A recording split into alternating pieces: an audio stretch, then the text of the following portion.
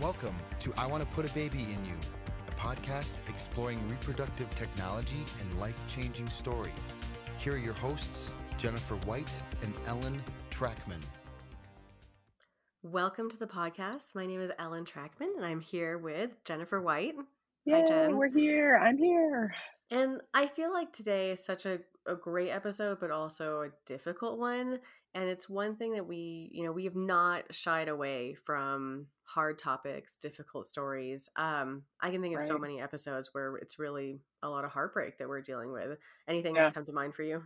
I think it's interesting, and I'm sure everybody realizes we probably talk about these things beforehand, or at least somewhat beforehand, that we both went in totally different directions, although similar directions when we were like thinking about what like things that traumatized us, like the episodes and the people we talked to. And Yeah. I mean, I think one for me that really stood out was there was a surrogate who found out that the baby was still at the end of the pregnancy and had to deliver with her intended mother there.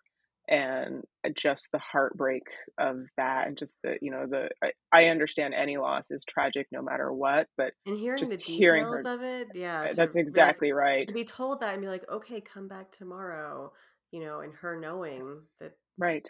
the situation she was in just so rough.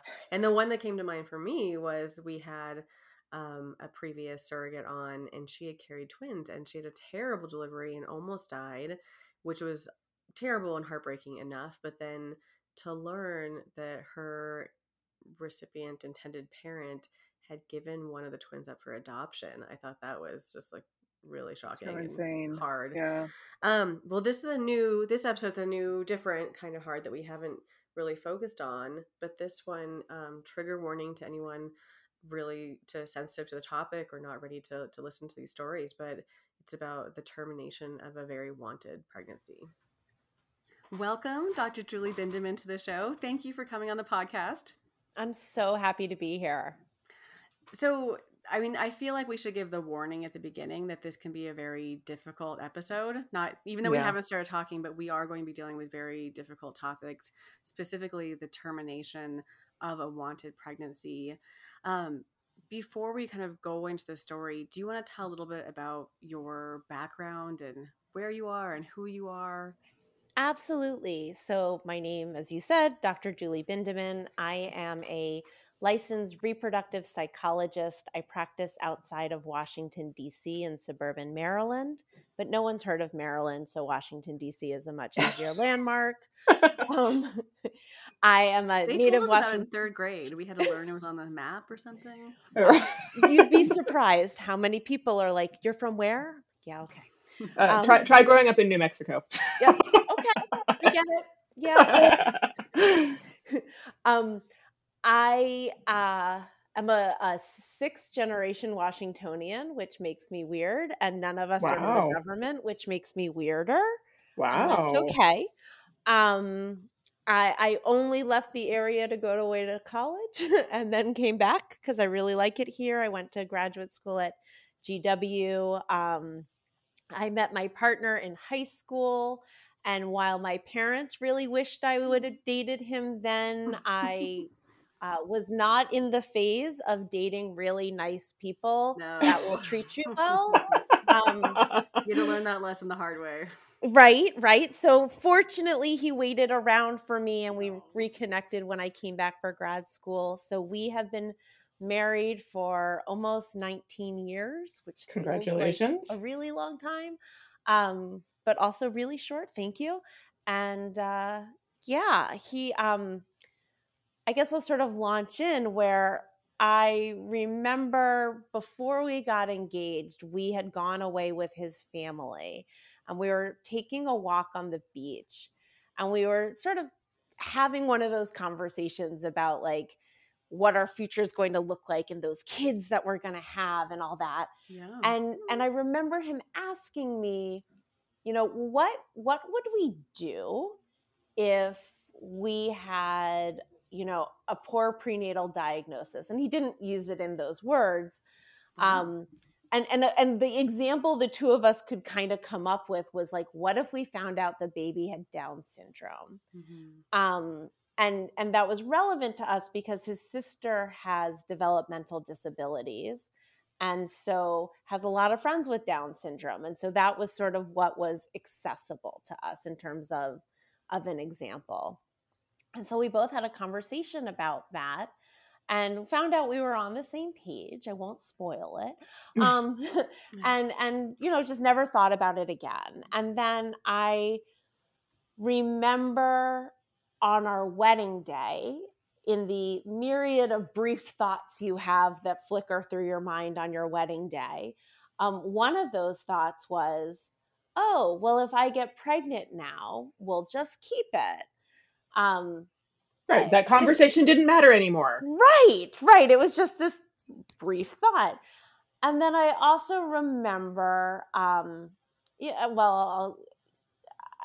remember a CNN story, but I'll get there too. So, after we got married and we started talking about having kids, I was still in graduate school, and my very, very intelligent, wise husband said to me, you need to finish graduate school, you need to get licensed, and then we can start talking about kids. But you've paid too much money for this education to not get licensed and do anything with it. So let's hold off until that happens. So smart man. That's good. Such a smart guy, right? So, okay, great. That's what we did. And I remember saying, all right, well, I'm licensed now, and I'm working, and let's start talking about it. And so we're like, okay, well, we'll remove birth control. And so before I get into the rest of the story, I just want to sort of highlight that I do consider I have an infertility story, but it's not a typical infertility story. And so it's a secondary infertility story, but also not a typical secondary infertility story. And being able to claim my story as an infertility story also was part of my journey, because that didn't quite feel right until I got into this field and really started to understand, well, infertility means a whole lot of things. Yeah. So, we had the really surprising experience where, and I'm very type A, so I had the ovulation predictor kit. I had already read books about fertility. I was on it before we you knew even say started. You were going to get pregnant before it ever happened, is what you're saying. Basically, and I knew that the basal body temperature wasn't going to work for me, so I needed something else. So I had that Clear Blue Easy computerized kit, because I knew that was going to work for me. So we were doing that the first month. And I remember right as I was supposed to get my period, I was talking to a friend of mine who had called to tell me that she was pregnant. And I was so excited for her. And I'm like, oh, yeah, I'm supposed to get my period tomorrow. I think it might be a little late. I'm like, but since we're having this conversation, I'll call you tomorrow and tell you what happened. And she's like, because she had waited till 12 weeks. She was not going to tell me until then. And I'm like, yeah, sure. And she's like, okay. Wow. So I test the next morning, and I got a big fat pregnancy positive test. Yeah. And I showed it to my husband, and we were so excited. And of course, called everybody, because this was our first pregnancy. This was That's our what experience. You do. Yeah. Right. We wanted to share the joy. And so I called my friend, and I'm like, your bean's gonna have a friend. And we were just, that became really fun, that I had a friend I was going to be pregnant with. And I remember telling my parents, and my dad's like, how are you feeling? I'm like, oh, I'm feeling great. He's like, yeah, well, just you wait. And it was the next day the morning sickness came in, and I'm like, you cursed me. No, it was the timing. It was all right. But so we had a really uneventful pregnancy. I remember getting my nuchal fold translucency, and for whatever reason, I was at an MFM to get it that time. And I remember the doctor being like, oh, I don't get to see a whole lot of scans like this where everything looks great. And I was like, okay. And again, just not thinking about it, because I was 29 years old. So what could go wrong? And so we fast forward, and I get to the end of the pregnancy, and was very fortunate to have a pretty uneventful, as I'm told, delivery of a healthy 6-pound, 13-ounce baby boy. And he was really great. And when he was about 18 months old, my husband and I looked at each other and were like, we have a really great kid. And obviously that came because we have superior genetics. And so we must bless the world with more great kids, because of course they come out as carbon copies. Right? Yeah, so much ignorance, right? And at that time too, I had started developing a professional focus on the postpartum period and that adjustment to parenthood, and just what a momentous transition that was, and how so much change happens during pregnancy and postpartum that is unreplicated anywhere else in the lifespan. So you think about adolescence as being this period of really big change, but you got like 10 years to do that versus 10 months. And there you go. You've built a human and now you get to raise it. Right. So a very different thought process. So that's sort of where I was professionally. And so we're like, okay. And I remember saying to my husband, you know what? It was so easy the first time. There is no way that it will be easy the second time. So sure, we'll start now, but in my head, 6 months from now, I'm pregnant. And he's like, okay. He's like, well, that would be great because last time we didn't have the fun of trying. So I can't wait to have the fun of trying. So romantic, right? He was just like, woohoo. So that was our plan. And so imagine my surprise when 2 weeks later, after we first started trying, I took that pregnancy test and it was positive. As I said, this is a weird infertility story, but I promise it's there. So I was like, oh, and I remember feeling really unprepared. Like, yes, this was intentional, but also this wasn't supposed to happen so quickly. And so there was this part of me that was like, I don't want to be pregnant. It's too soon. I don't think I want this right now. And I had gone to the doctor because I had some spotting, and they asked me to come back in 2 weeks. And when I went back in 2 weeks, the baby was still measuring at 6 weeks, which when I went the first time at 6 weeks, it made sense the baby was measuring at 6 weeks. But 2 weeks later, the baby should not be measuring at 6 weeks. Right. And I remember asking the tech, well, do you still see the heartbeat? Because we saw a heartbeat last time. And she's like, let me get the doctor for you. Oh. We know what that means. That's always trouble. So the doctor comes in and says, oh, I'm so sorry. It seems like you've miscarried. And already my body had held on to it for 2 weeks, and I wasn't able to go in and schedule a D&C for another 10 days. Ugh. So like my body was really cool being in this state of not really pregnant, but semi-pregnant. I don't know. That's a pregnant-ish kind of thing. Right. And so I had a D&C, and at that point, I was just so devastated by the miscarriage. All of a sudden, I was like, no, I really wanted this baby. And all of that ambivalence that I felt didn't mean was... it. I was I totally didn't mean it. Exactly. Exactly. Now, I did know that I didn't cause it. And I was so surprised at how sad I felt, because I had always considered a 6, a 7, an 8-week-old pregnancy to be a fetus. And that's like nothing. And, it's a bunch of cells kind of thing. And yet going through it, that was not what my experience was. So it was, about that time too, when my husband and I were watching CNN, and this was in 2009. So it was before CNN was, or before any news was sort of what it is today.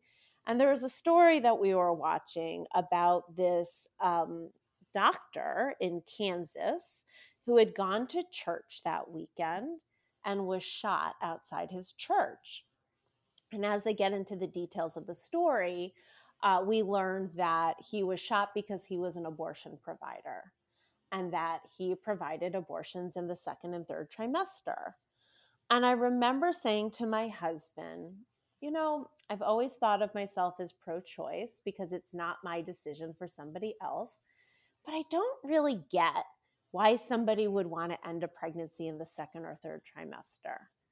And we just kind of like left it at that. Not that I felt like that shouldn't be the case, but also just not understanding it. Right. And so our plan after the miscarriage was we'll try again. And so that's what we did. And my doctor, I had one physician who was much more old school who was like, oh, you need to wait 3 months before you try again. And then I had this newer physician in the practice who was like, actually, the research shows that like you're much more fertile 1 to 3 months after a miscarriage. So go ahead as soon as you get your cycle again, go ahead and try. And I'm like, oh, I like that information better. So I'm going to select that. Confirmation bias. Yep. Totally, right? But also much more current information than, Sure. the thing that had been around for 30 years. So that's what we did. I, brought out my ovulation predictor kit again and fired it up and started tracking and saw that I ovulated. And 2 weeks after that, I had started bleeding and I just assumed I had a period. So I turned it to go to another month. And I'm like, oh, never had that experience before. And I said to my husband, I'm like, it's so great. I'm having a period. So we actually get to do what you wanted to do. We get to try again. He's like, yes. And so we get into like 2 more weeks of the cycle when I'm supposed to ovulate, and I'm pretty regular. So I was sitting there being like, oh, okay, cool. 2 weeks in, and I started to bleed. And I'm sorry if this is TMI for people. So here, TMI warning. This is all TMI. Everybody who comes on, you're good. Love it. So I started to bleed and I was at my office. I called my OB and they're like, oh, take a pregnancy test. And I'm like, oh, you silly people. I already had a period. Like it wasn't a long one or a really heavy one, but I figured that's just what happens after miscarriage. I'm re-regulating. So no way I'm pregnant. Famous last words, right? So I go to pick up a pregnancy test and I also some clean underwear from the grocery store. And I come back to my office and I take the pregnancy test. And, in the time it took me to bring the pregnancy test to eye level, it already registered I was pregnant. Wow. And so I'm sitting here going, hold on a second. I'm pregnant, but I'm bleeding. What's going on here? Yeah. And so I get really freaked out. And the doctor's like, can you come in this afternoon? And I'm like, oh no, I have clients. I don't know why I even said that. And they're like, okay, how about first thing tomorrow morning? I'm like, yeah, I can do that. Oh yeah, schedule's available. Okay, yeah. Right? Yeah. So I somehow get through the rest of the afternoon and the bleeding starts to intensify that night. And as I'm at home, I'm like lying down and I go to the bathroom and I start like seeing clots in the toilet. And so I start flipping out because in my mind, I'm miscarrying. It's the only explanation that makes sense. And so my husband's seeing me freak out and I'm crying and I call the doctor who gave me, this is the older guard doctor who gave me really useful advice like, what do you expect me to do about it right now? Wow. You're coming in tomorrow. Oh. Thanks. Cool. I'll sleep tonight. So I'm just so anxious, so worried. And I go in the next morning and I get my blood drawn, but we know that a single blood test doesn't tell you anything.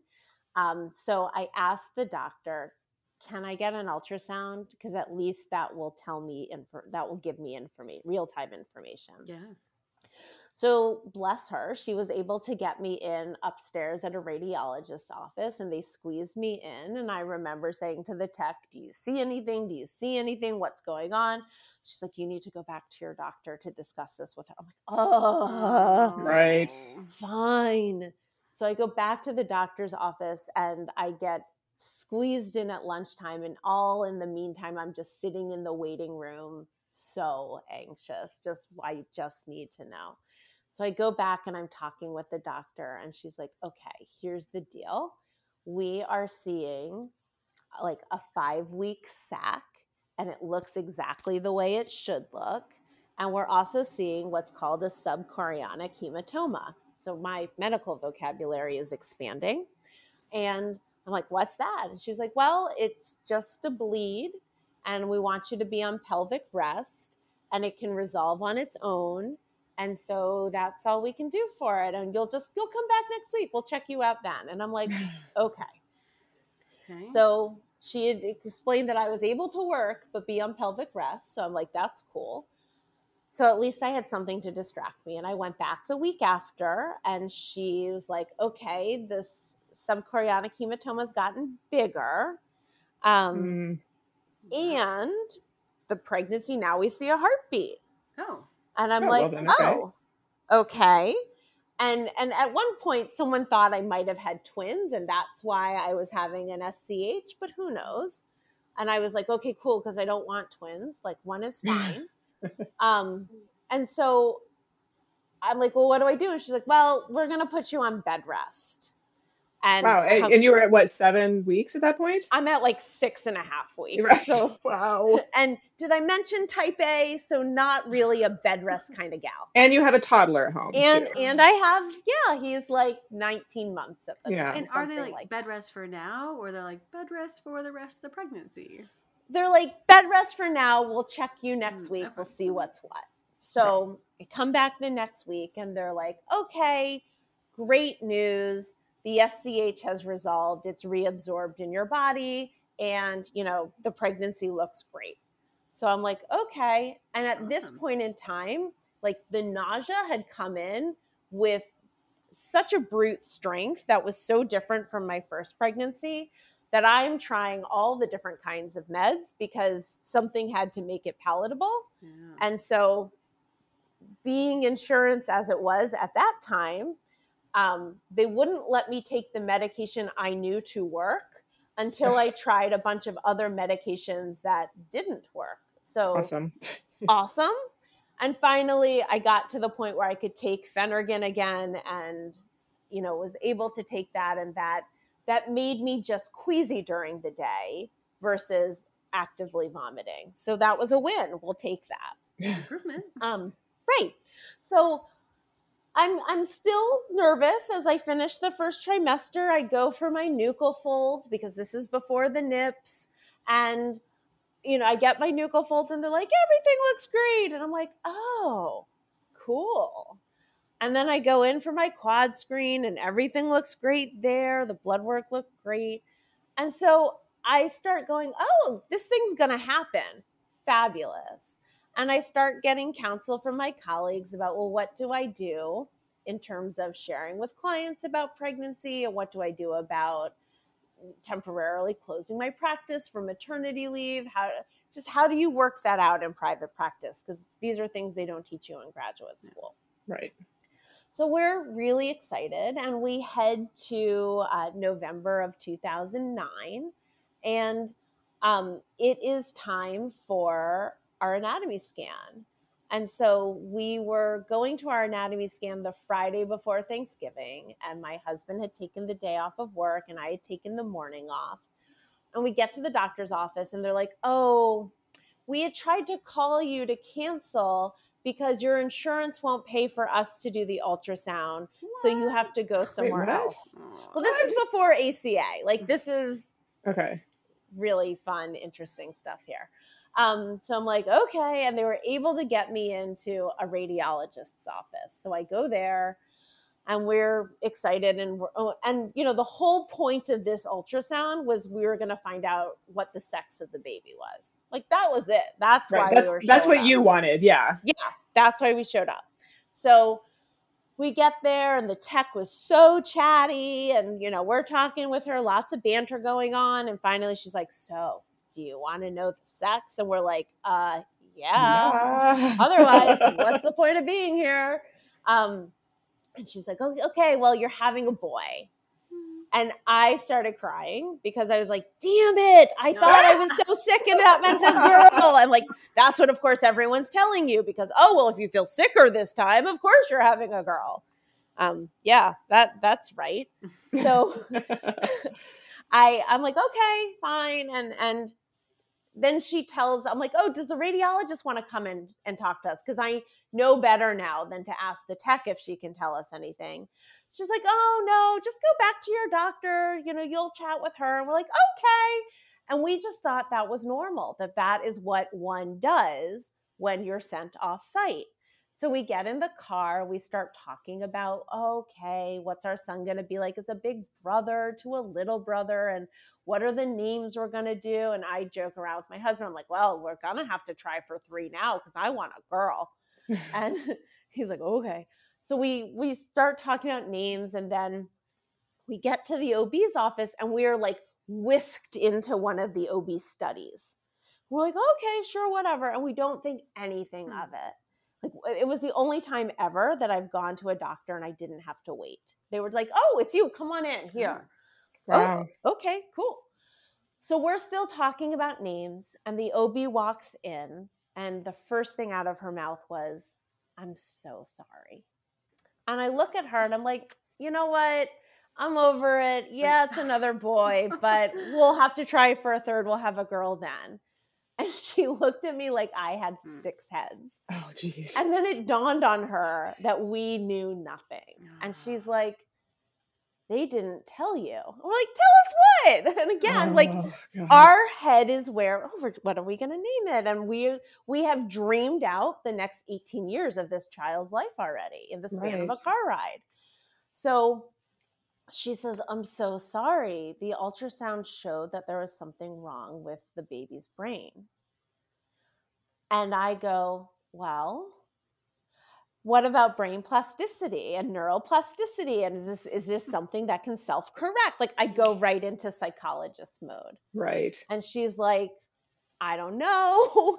This is not the part of the elephant I know well, but we've arranged for you to go to an MFM, and they'll take a look this afternoon and they can answer your questions. Oh, wow. So you already had an appointment. They had already made you an appointment for that same day. Yep. And so I look at my husband, who has started to cry. Oh. And at that point, it dawns on me there's something wrong, because my husband is not a crier. At our wedding, I was crying. He had dry eyes. Like, he was fine. It's okay. No big deal.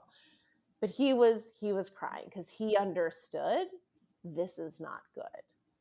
So I called a friend of mine who was helping me with my practice at the time. And I said, hey, I need you to cancel my afternoon. There's something going on with the baby. We're getting more testing. And then I just start crying and I can't. So we're trying to call our parents to be like, we don't know what's going on, but there's something potentially wrong. We don't have much answer. We're going to find that out. And so my husband's like, let's go eat something. And I'm like, you are the funniest thing in the world to think that at this point, my stomach will let me swallow food. Like, Nope, not happening. And so I stared at food while he ate, and he's like, you have to eat something. And I'm like, I will try to drink something with calories, but eating is not going to happen.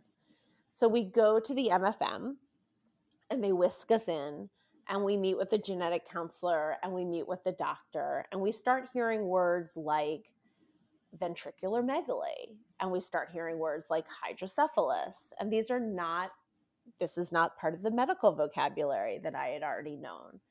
So just for listeners, ventricular megaly, our brains have ventricles that drain the excess cerebral spinal fluid into our spine. And so it normalizes the pressure in our brain. It's a really important function. Apparently, the ventricles in this baby were very enlarged. Because they were enlarged, it was causing a backup of cerebral spinal fluid to pool in the brain, which is a condition called hydrocephalus, or literally water on the brain. We knew about hydrocephalus because my sister-in-law was born with hydrocephalus. And so we had a sense of what that was. And so we're like, well, what does this mean? And what does this look like? And, again, I asked about brain plasticity, and they're like, well, we want you to go to Children's. And again, I'm outside of Washington, D.C., so we have fabulous medical care here. And we'll get you in next Wednesday. So that would be the day before Thanksgiving. And I was like, okay, yeah, get us in whenever. And how long was that a wait from then? So this was Friday. So this is 5 interminable days. To which I called my dad, who has some connections at Children's. And I'm like, I need you to call your friend. I can't wait till Wednesday. And he's like, I'm on it. And he really appreciated having something to do. And then we called my mother-in-law, because she's lived with a child with hydrocephalus. And we were like, here's what the plan is. We want you to come with us. And we want you to write down a list of questions that we don't know to ask, because you've lived through this, so you know to ask it. So she's like, okay, I can do that. And so my dad was able to move up all the appointments to the day before, to the Tuesday. And we were left, we had done a history with the genetic counselor, and we were talking to the doctor. And basically, we just needed more information. And I don't even remember if at that time they even mentioned termination or not. I don't believe they did so. And so we were talking about, maybe they did, because I remember that weekend we were talking about like what our boundaries were. What could we do as parents? And again, it sort of harkened back to that initial conversation we had pre-engagement on the beach. And we started to talk about quality and quantity of life, that we wanted to make sure that whatever child we were raising would be able to experience all the joys that the world can bring. And to be able to understand what that meant, and to be able to have meaningful interaction with his family. Yeah. So that was sort of the work we did over the weekend to kind of figure out like what does this mean? And it was enough to make me be able to wait until Tuesday, where we could then fill in those blanks of like, okay, well, where are we in terms of quality of life, quantity of life? So we went Tuesday morning, super duper early, to have an MRI and to have a level 3 ultrasound, and to meet with a genetic counselor at Children's, and to meet with a pediatric neurosurgeon, and to develop a plan. And my mother-in-law and my father came with us, and we went through all the testing. And the brain ventricles, initially, their measurements was 1.8 centimeters. And what is the top end of normal is 1 centimeter. So already we had a sense of like, okay, that's pretty much and the top end of normal. And what is typical for ventricles is they are 0.5 centimeter to 1 centimeter.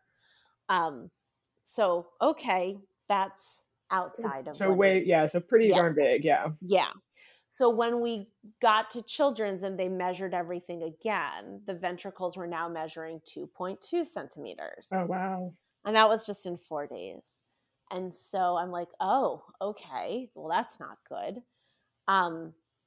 And I asked about like, well, can the brain rewire itself and what's going on here? And they're like, it's unlikely to happen. And I remember the neurosurgeon, we were all sitting around in a circle, and she says to us, best case scenario is that your son will have the developmental quality of life of a 2-month-old. Best case and scenario. he can grow until his 40s, and we can tell you about different chairs that he can have because he'll never be mobile. Ugh. And I remember looking at my husband, and I kind of have a dark sense of humor. So I said to my husband, I didn't like our son at 2 months old. Like, and then I had been told, at least with him, that like, don't worry, it will pass. I can't imagine a lifetime where 2 months is the best that we can get. And so we were then told about what our options were. And because 6 months prior, Dr. George Tiller was killed, our options changed. So I live in a state where abortion is legal, depending upon fetal anomaly, the mother's health, or the mother's mental health. And abortion is legal up until into the 3rd trimester of pregnancy. Because Dr. Tiller was killed, all of the typical providers that would have done a surgical abortion for me closed their doors because they were understandably afraid. Lives, Yeah. So I had a choice. I could either, the closest state to me where I could receive a surgical abortion was New Jersey, because I had already passed gestational limits in DC, or I could labor and deliver and stay at home, and at least be in with my doctor and that kind of thing. So we decided we wanted to be with family, and so we chose the latter, to labor and deliver at home. And the difficulty in that was I had to then get through Thanksgiving. So now we're at Tuesday, the week of Thanksgiving. I had to get through Thanksgiving because the soonest they could get me in was Friday.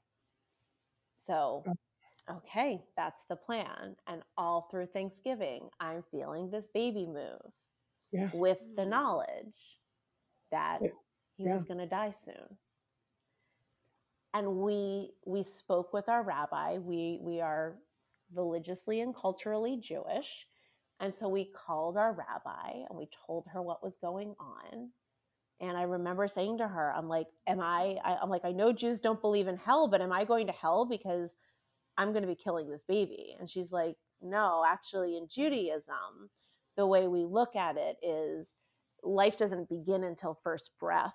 So it's in Judaism, it's not even considered to be a baby. And we value the mother's life over that of a pregnancy. And so, in fact, in Judaism, you are doing something very aligned with Judaism, which was reassuring to know, like, okay, cool. My soul is not going to burn into eternal damnation, which I think, like, it's all that Catholic. I used to work in a lot of Catholic places, so I think some of that's seeped in. And so we had that, and we had a plan to labor and deliver. And I feel like that in and of itself, that experience is its own podcast. So I won't go into the other layers of trauma that occurred during that labor and delivery. We decided not to spend time with our son. We decided not to name him. And I see both sides of it. I think for us, that was the right decision. And I know for lots of other people, spending time with their babies, naming them is really important. So I understand both ways of looking at it. Right. And we got home with empty arms after going through labor and all the postpartum hormones. And my milk came in, which was super duper fun. And I couldn't do anything with it. I wanted to pump and donate it to a milk bank. And I was told, no, don't do that. And so I was like, but I just want something good to come out of it. I was going to say, what was their logic for that? Is it just because they thought it was emotionally a problem, or was the milk was a problem, or what was their logic in not doing that? So again, 2009. So I think timing is important. Yeah. Donating to milk banks was less of a thing. And I think the other concern was, like, there's so much work to go through that donation. And would they actually take it from me because it was a termination? Was it a completed pregnancy? And the amount of milk I would need to get to donate would be pretty minimal. And it would take a lot of work on my part. And I think it's that some of what was in it is sort of that thought of, well, just move on and go on with your life, which in the 50s is when people had stillbirths. That's what the physician would say is, just go home and act like nothing happened. Like, really?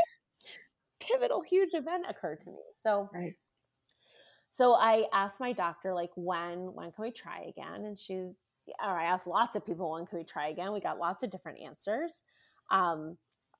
And basically what we decided was, okay, we'll wait until I get a regular cycle back, and then at least my body is ready, and we'll sort of go from there and see if emotionally that feels okay. So that's what we did. And we were told by everybody, this was a 1 in a million. This was a fluke. This will not happen again. But, your next pregnancy will monitor you every couple of weeks, but don't worry, this won't happen again. So, 4 months passed. I finally get my period. We try. Surprise, I get pregnant that first time, which again, I know sounds really weird when I'm talking about infertility. And so I'm terrified because I'm either going to miscarry in my head or I'm going to have this thing happen again. And my husband's sitting there being like, it's going to be fine. It's going to be fine. The doctor said 1 in a million. Like, we already had a miscarriage. Like, this is going to be our baby.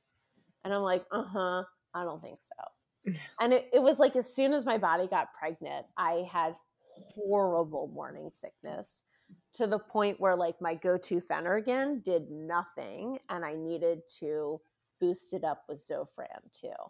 So it was just, and that again got me to a point of like, oh, I'm just nauseous. I'm not actively vomiting. I lost weight in this pregnancy.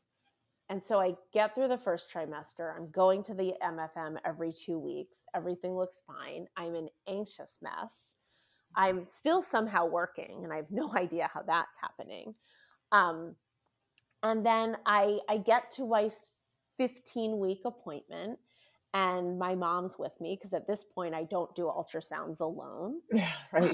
You're like, I don't do doctors alone at all anymore. Nope, not at all, because I've had bad news. Yeah. So my mom's with me, and the tech is sitting there, and she's like, I'm not seeing the cavum. Or, no, that's not what she said. She's like, oh, I'm not seeing the thalamus.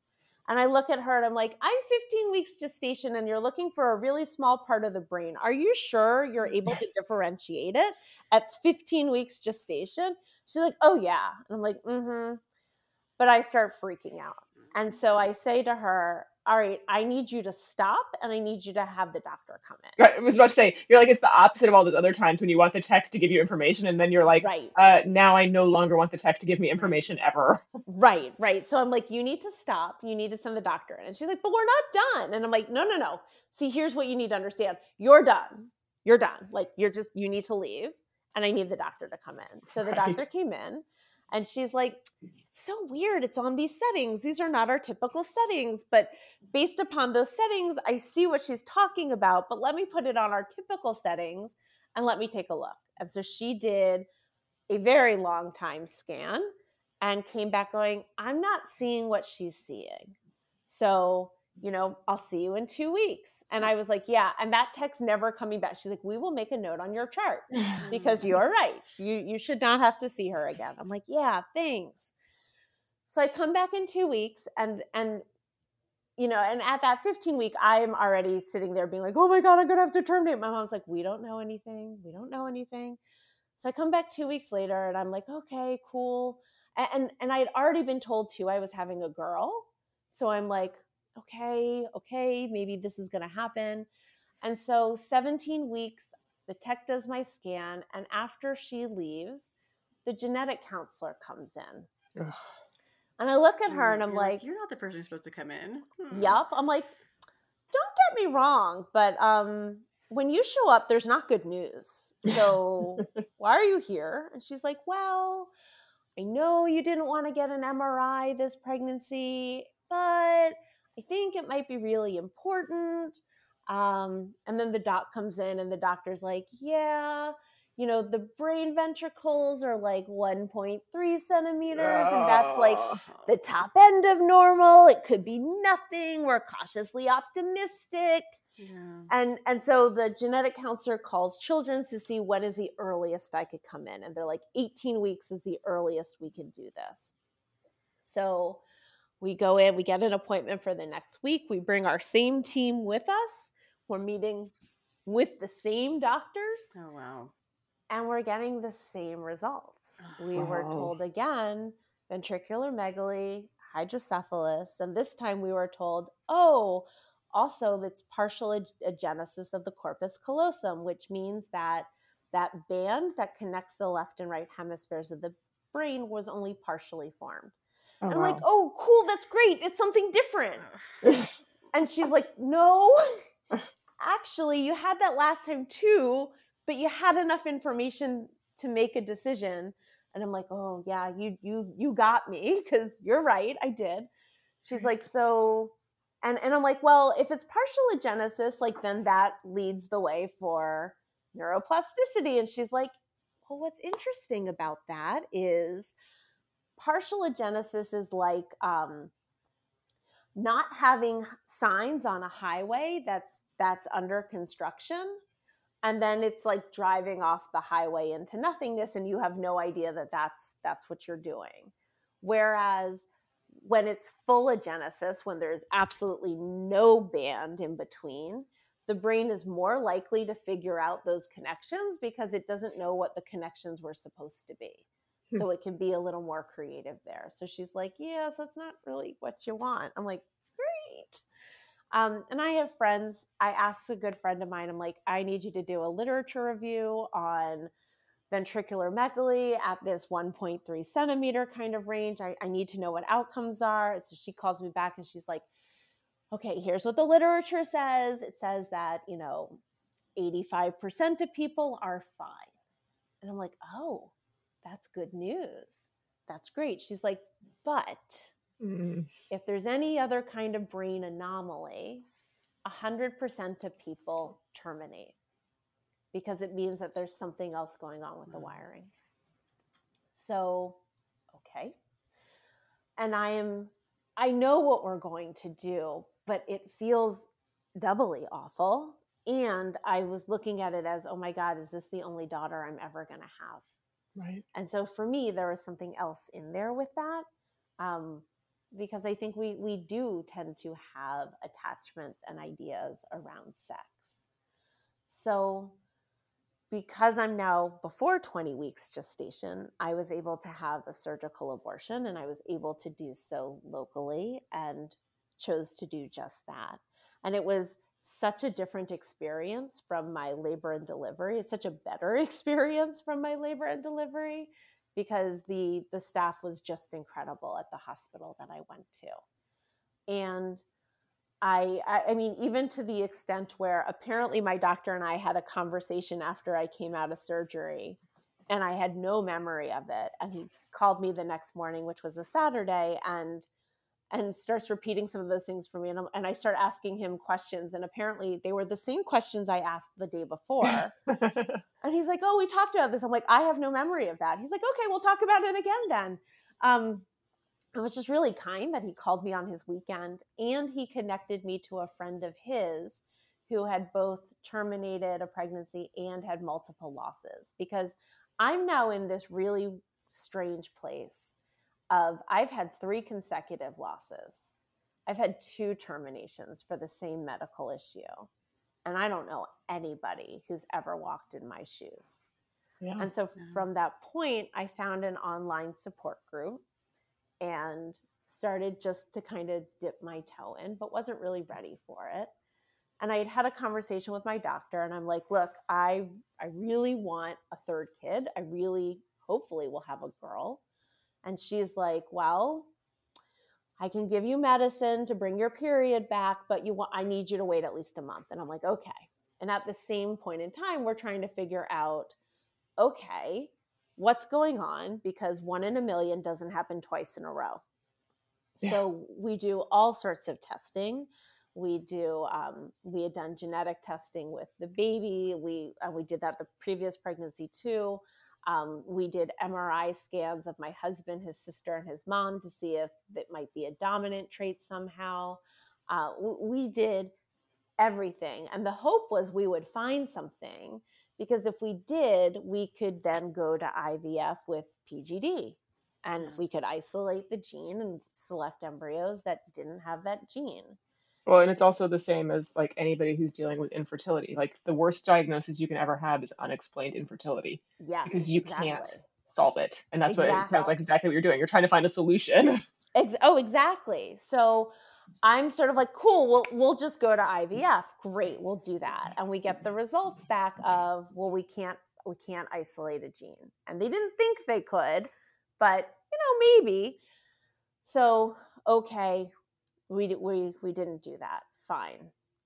Then I'm like, okay, well, let's still go through where we'll create embryos, and you know what? We'll get a gestational carrier, and we'll put an embryo in her, and we'll put one in me, and then at 18 weeks, we'll both get MRIs to see what's going on.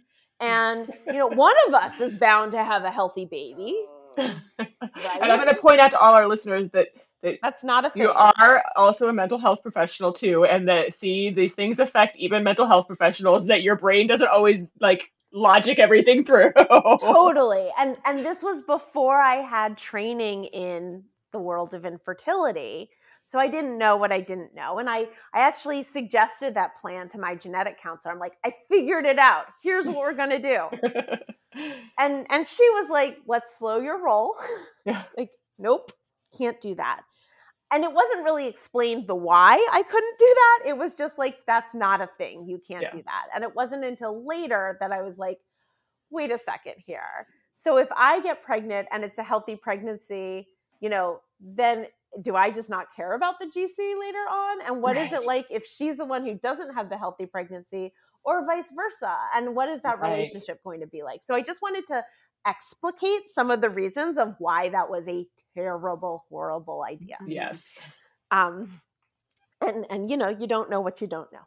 Yeah. So basically, after all of the testing we did, and after we were even the focus of a grand rounds too, which was very exciting. And so after all the experts weighed in, the plan was, well, you'll just get pregnant again and we'll do an MRI at 18 weeks. That's the plan? Oh, that's the plan. Yeah. The finest minds, and that is the plan. That's the plan. And every 2 weeks you'll go to the MFM. So it was like, okay. And I remember calling my OB at about 2 months post-termination and saying, I'm ready for the medicine. And so she prescribed me Provera, and I took the Provera, and my period came. And so I'm like, cool, great. And 2 weeks later, I ovulated, and 2 weeks later, I had a positive pregnancy test. Jeez. Which meant that the anxiety was back full force. Right. I mean, horrible. To the extent of, and I'll share this because I think we don't talk about it in such granular detail, but to the extent that I was reading whatever tea leaves I could to try to figure out what was going to happen. So I remember with my miscarriage, my hair had fallen out in the shower before the miscarriage was confirmed. So every time I took a shower, I counted how much hair did I lose? Wow. Which was really obsessional, but also I was so anxious that I'm trying to find anything I can to bring me just a smidge of comfort. Right. You got to focus on something. Right. I'm also not feeling nauseous at all this pregnancy. So in my mind, I'm like, well, I'm going to miscarry again because I didn't feel nauseous then, and everything else has been horrible. So this one's not going to work. And my poor husband every single day is like, positive affirmations, and this is going to work, and I have a really good feeling about it, and all this stuff.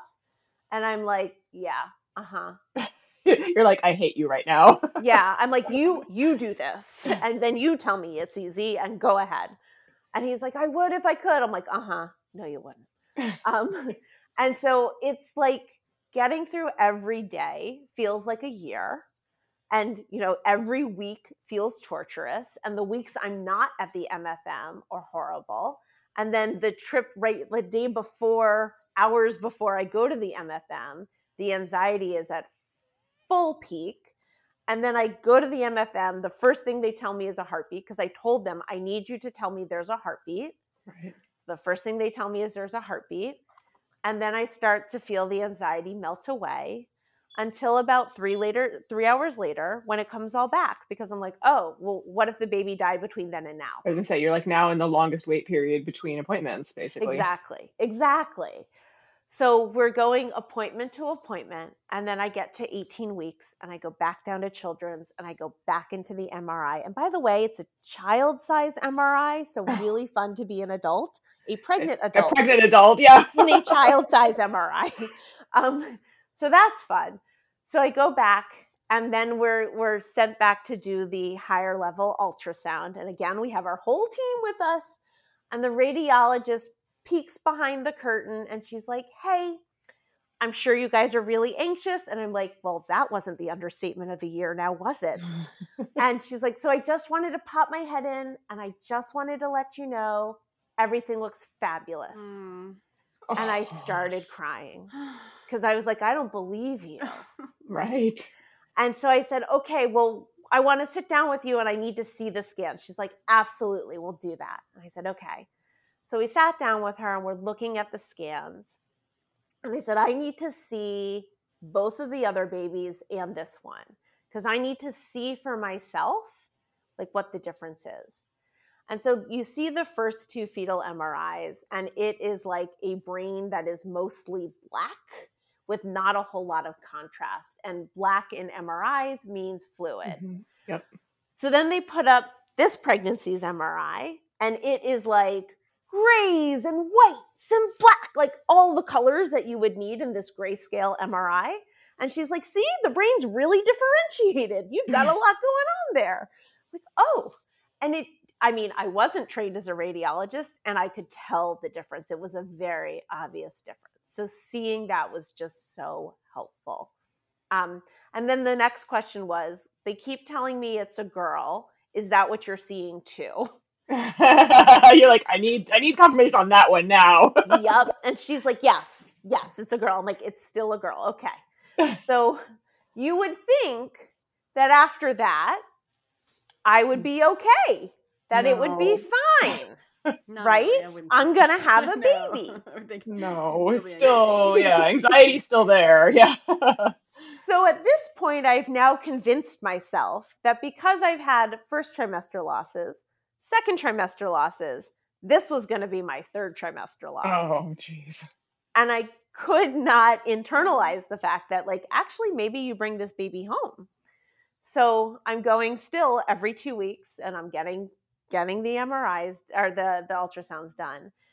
And I get to like 34 weeks, and I make myself do something for myself. So I make myself throw what I call an elephant shower. And typically, Jews don't throw baby showers for other babies. It's just you have the stuff from the first, and that's fine. But for me, it felt really important to mark the milestone of getting to this point in pregnancy. And I threw it as a thank you to this amazing community that I had assembled in the past couple of years, who had been supporting me through all these tests and all these losses and all this waiting. That's sweet. And so that's what I did. I threw what I called an elephant shower. And the reason I called it that is elephants gestate for 22 months. Yeah, 22 months. That's 2 years. Oh, wow. And Just were you to let right that at? sink in. Yeah. And by the time all was said and done, I was pretty close to that I would have been pregnant for nearly 2 years. Wow. So that was great. And it was at that point after the shower, I started to relax. I'm like, maybe this thing is going to happen. And we go to our 36-week scan. And at this point, the MFM is like my best friend. And she's like, "So, how do you all feel about having a baby this week?"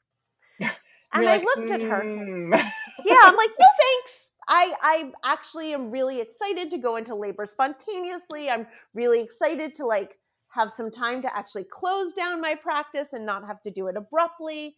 She's like, "Well, I can give you 4 more days to do that." I'm like, "I'm sorry, what's going on?" She's like, "Well, your daughter is measuring small, and I'm concerned that she's growth restricted. And because of all you've gone through, I think she's going to do better on the outside than the inside." And my husband and I kind of looked at each other, and we were like, how do we say no? Right? Like, we didn't feel like we could say no. Right. Because then were we bringing something on ourselves? Yeah. And so we said, okay then.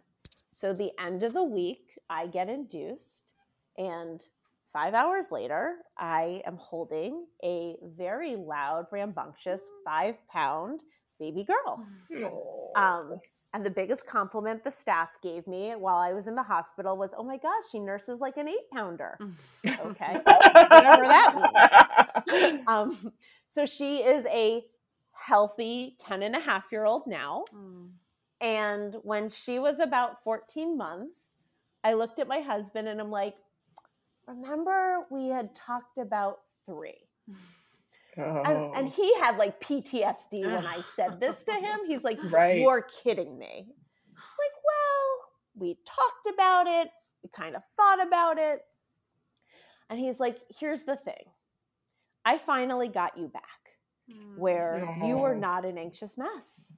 Yeah. And I like that version of you, Yeah. And I don't want to go back there because I can't do that again. And I'm like, yeah, no, I get it. I said, here's how I look at it. We have a 1 in 4 chance of having a miscarriage. We have a 1 in 4 chance of having this thing happen again with the brain, because that was basically, they thought it was a recessive gene combination. They couldn't identify it, but that's what it was. So 1 in 4 chance of it happening again. And I'm like, and so, or we have a healthy baby. And I said, my thought is like, if I miscarry, I'd want to try again. But if we have to terminate, we're done. And he's like, okay. He's like, you could be happy with the 2 we had. I'm like, yeah, I could be. But I feel like we need to try 3. And so that's what I'd like to do. So we checked in with the doctors to see like, hey, the IUGR, was that something we need to be aware of? And we checked in too about, hey, do we need to do any other kind of testing? Like, have we figured out the gene yet? No, we have not. And at that conversation, the genetic counselor said to me, well, I need to share my bias with you. And I'm sitting here being like, no, nobody in the counseling field ever starts a sentence that way. Right. But maybe it's different for genetic counselors. Okay. And she's like, I think it is ecologically irresponsible to populate beyond just the 2 of you. Oh.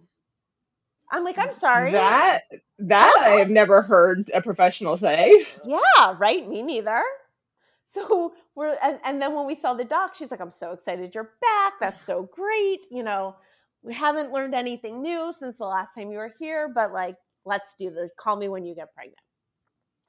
And we're leaving. And I say to my husband, I'm like, I can't go back there because if we have to terminate, this genetic counselor is going to be like, see, I told you so. And I'm like, I can't go back there. And at this point, I was now starting to do more of this work. I had gotten training in it. I was seeing clients.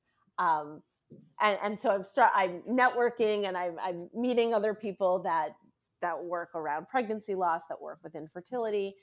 And so one of the docs I met, we had become friendly, and same with the genetic counselor she worked with. And I called her up and I'm like, hey, so is this a thing? Can you say that? She's like, no, that is not a thing. And no, you cannot say that. I'm like, okay, well, it was said.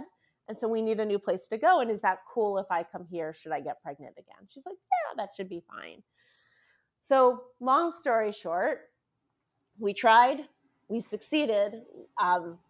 We got pregnant. We went to this new MFM. We got tested every couple of weeks. Although I had said to her, I'm like, I think I'm good just coming in like once a month. And she's like, about every other week. And I'm like, can we compromise on 3 weeks? Because really this is going to be a pain to get to you every other week. And like, I'm over it. And I felt really good. Like, I was just like, you know what, whatever happens, happens. Like, it was such a different mind space than where I was before. Yeah. Really with the intention of, if it works, great. If it doesn't, that's okay. Like, I just wanted to try it one more time. Yeah. And so, we do our 18-week MRI because apparently for us, that's just a thing that's normal standard care for you. Absolutely. And so it was such a different experience too at Children's. Like, I'm getting ready and they're like, all right, well, I'm like, I'm a pro at this. This is my 4th. I got it. Like, we're good. I know. No underwire. I got it. So, we do it and the radiologist comes back and she's like, yeah, everything looks great. Yay. I had expected to go through the pregnancy and not learn the sex of the baby, but the ultrasound tech inadvertently, and because I'm a good listener, gave me a tell for that. So I learned that, okay, we're having another boy. And my husband knew. And so he's like, yeah, okay. I'm like, that's fine. And so it was a very different pregnancy. It was one where I was like, and after that, I remember we had lunch and I said to my husband, I'm like, oh my God, 3 kids. How are we going to do that? And he's like, that would have been a really good thing to think about 18 weeks ago. He's like, cause now we're just going to do it. And I'm like, there's no choice now. He's like, you really didn't think that through? And I'm like, no, not really. I didn't think it was going to work. And he's like, oh, okay. Oh, funny. So a month before my second son was born, we bought our minivan, and he was born nice and healthy and wonderful, and he is now 8. So it is a long story. It's an important story because it is a question when I meet with gestational carriers and we talk about it.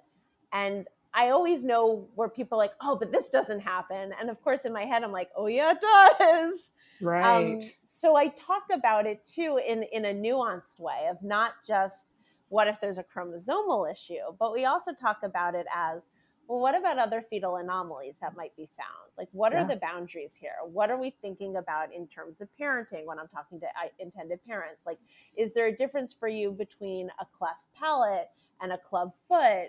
Is there a difference to you? Like, and just sort of going through some of the different constellations that can come up.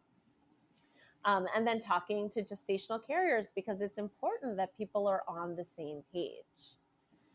Yeah, absolutely. Absolutely. And I'm going to say, I'm going to cut us here, and we're going to have you come back because your story is so incredible. This needs to stand alone, but you also are a professional in the assisted reproductive technology area, and you have, and I know we talked a little off the air, so I'm like, I know you have so many incredible and important things to say. So we want you to come back, but for now we're going to say thank you. Thank you so much for your openness, for your willingness to talk about this. Termination is not something that people like to, and not that you like to, but are willing to talk about openly. So I really appreciate that you were able and willing to talk to us about it. Well, thank you for listening, because I think just like people don't like to talk about it, people don't like to hear about it. Yeah, absolutely. And it was our pleasure to host you. So thank you. Thank you. Thank you, doctor, for sharing your stories and really letting people see and understand what you went through. And I imagine that others can really appreciate that, especially if they're in similar situations. Absolutely. Absolutely. And I mean, I'm not making light in my transition, but everybody knows that I have to go there. So we appreciate you for showing up and listening. Again, we understand that some people may not have made it through this episode because it was a tough one, and it was hard on us. I know that we're incredibly grateful that Julie came on and talked to us, because it's hard to tell that story too. But we're grateful for all of you that you're here with us. Of course, to our team that makes us sound, we're okay. So thank you to Tyler, to Melissa, to Amanda. We appreciate you. We appreciate all of you for listening. We especially appreciate those of you who go to our Facebook group or leave comments on our little Facebook group out there, or on anything we put out there. We like to hear from you. So please come talk to us, and we'll talk to you again next week.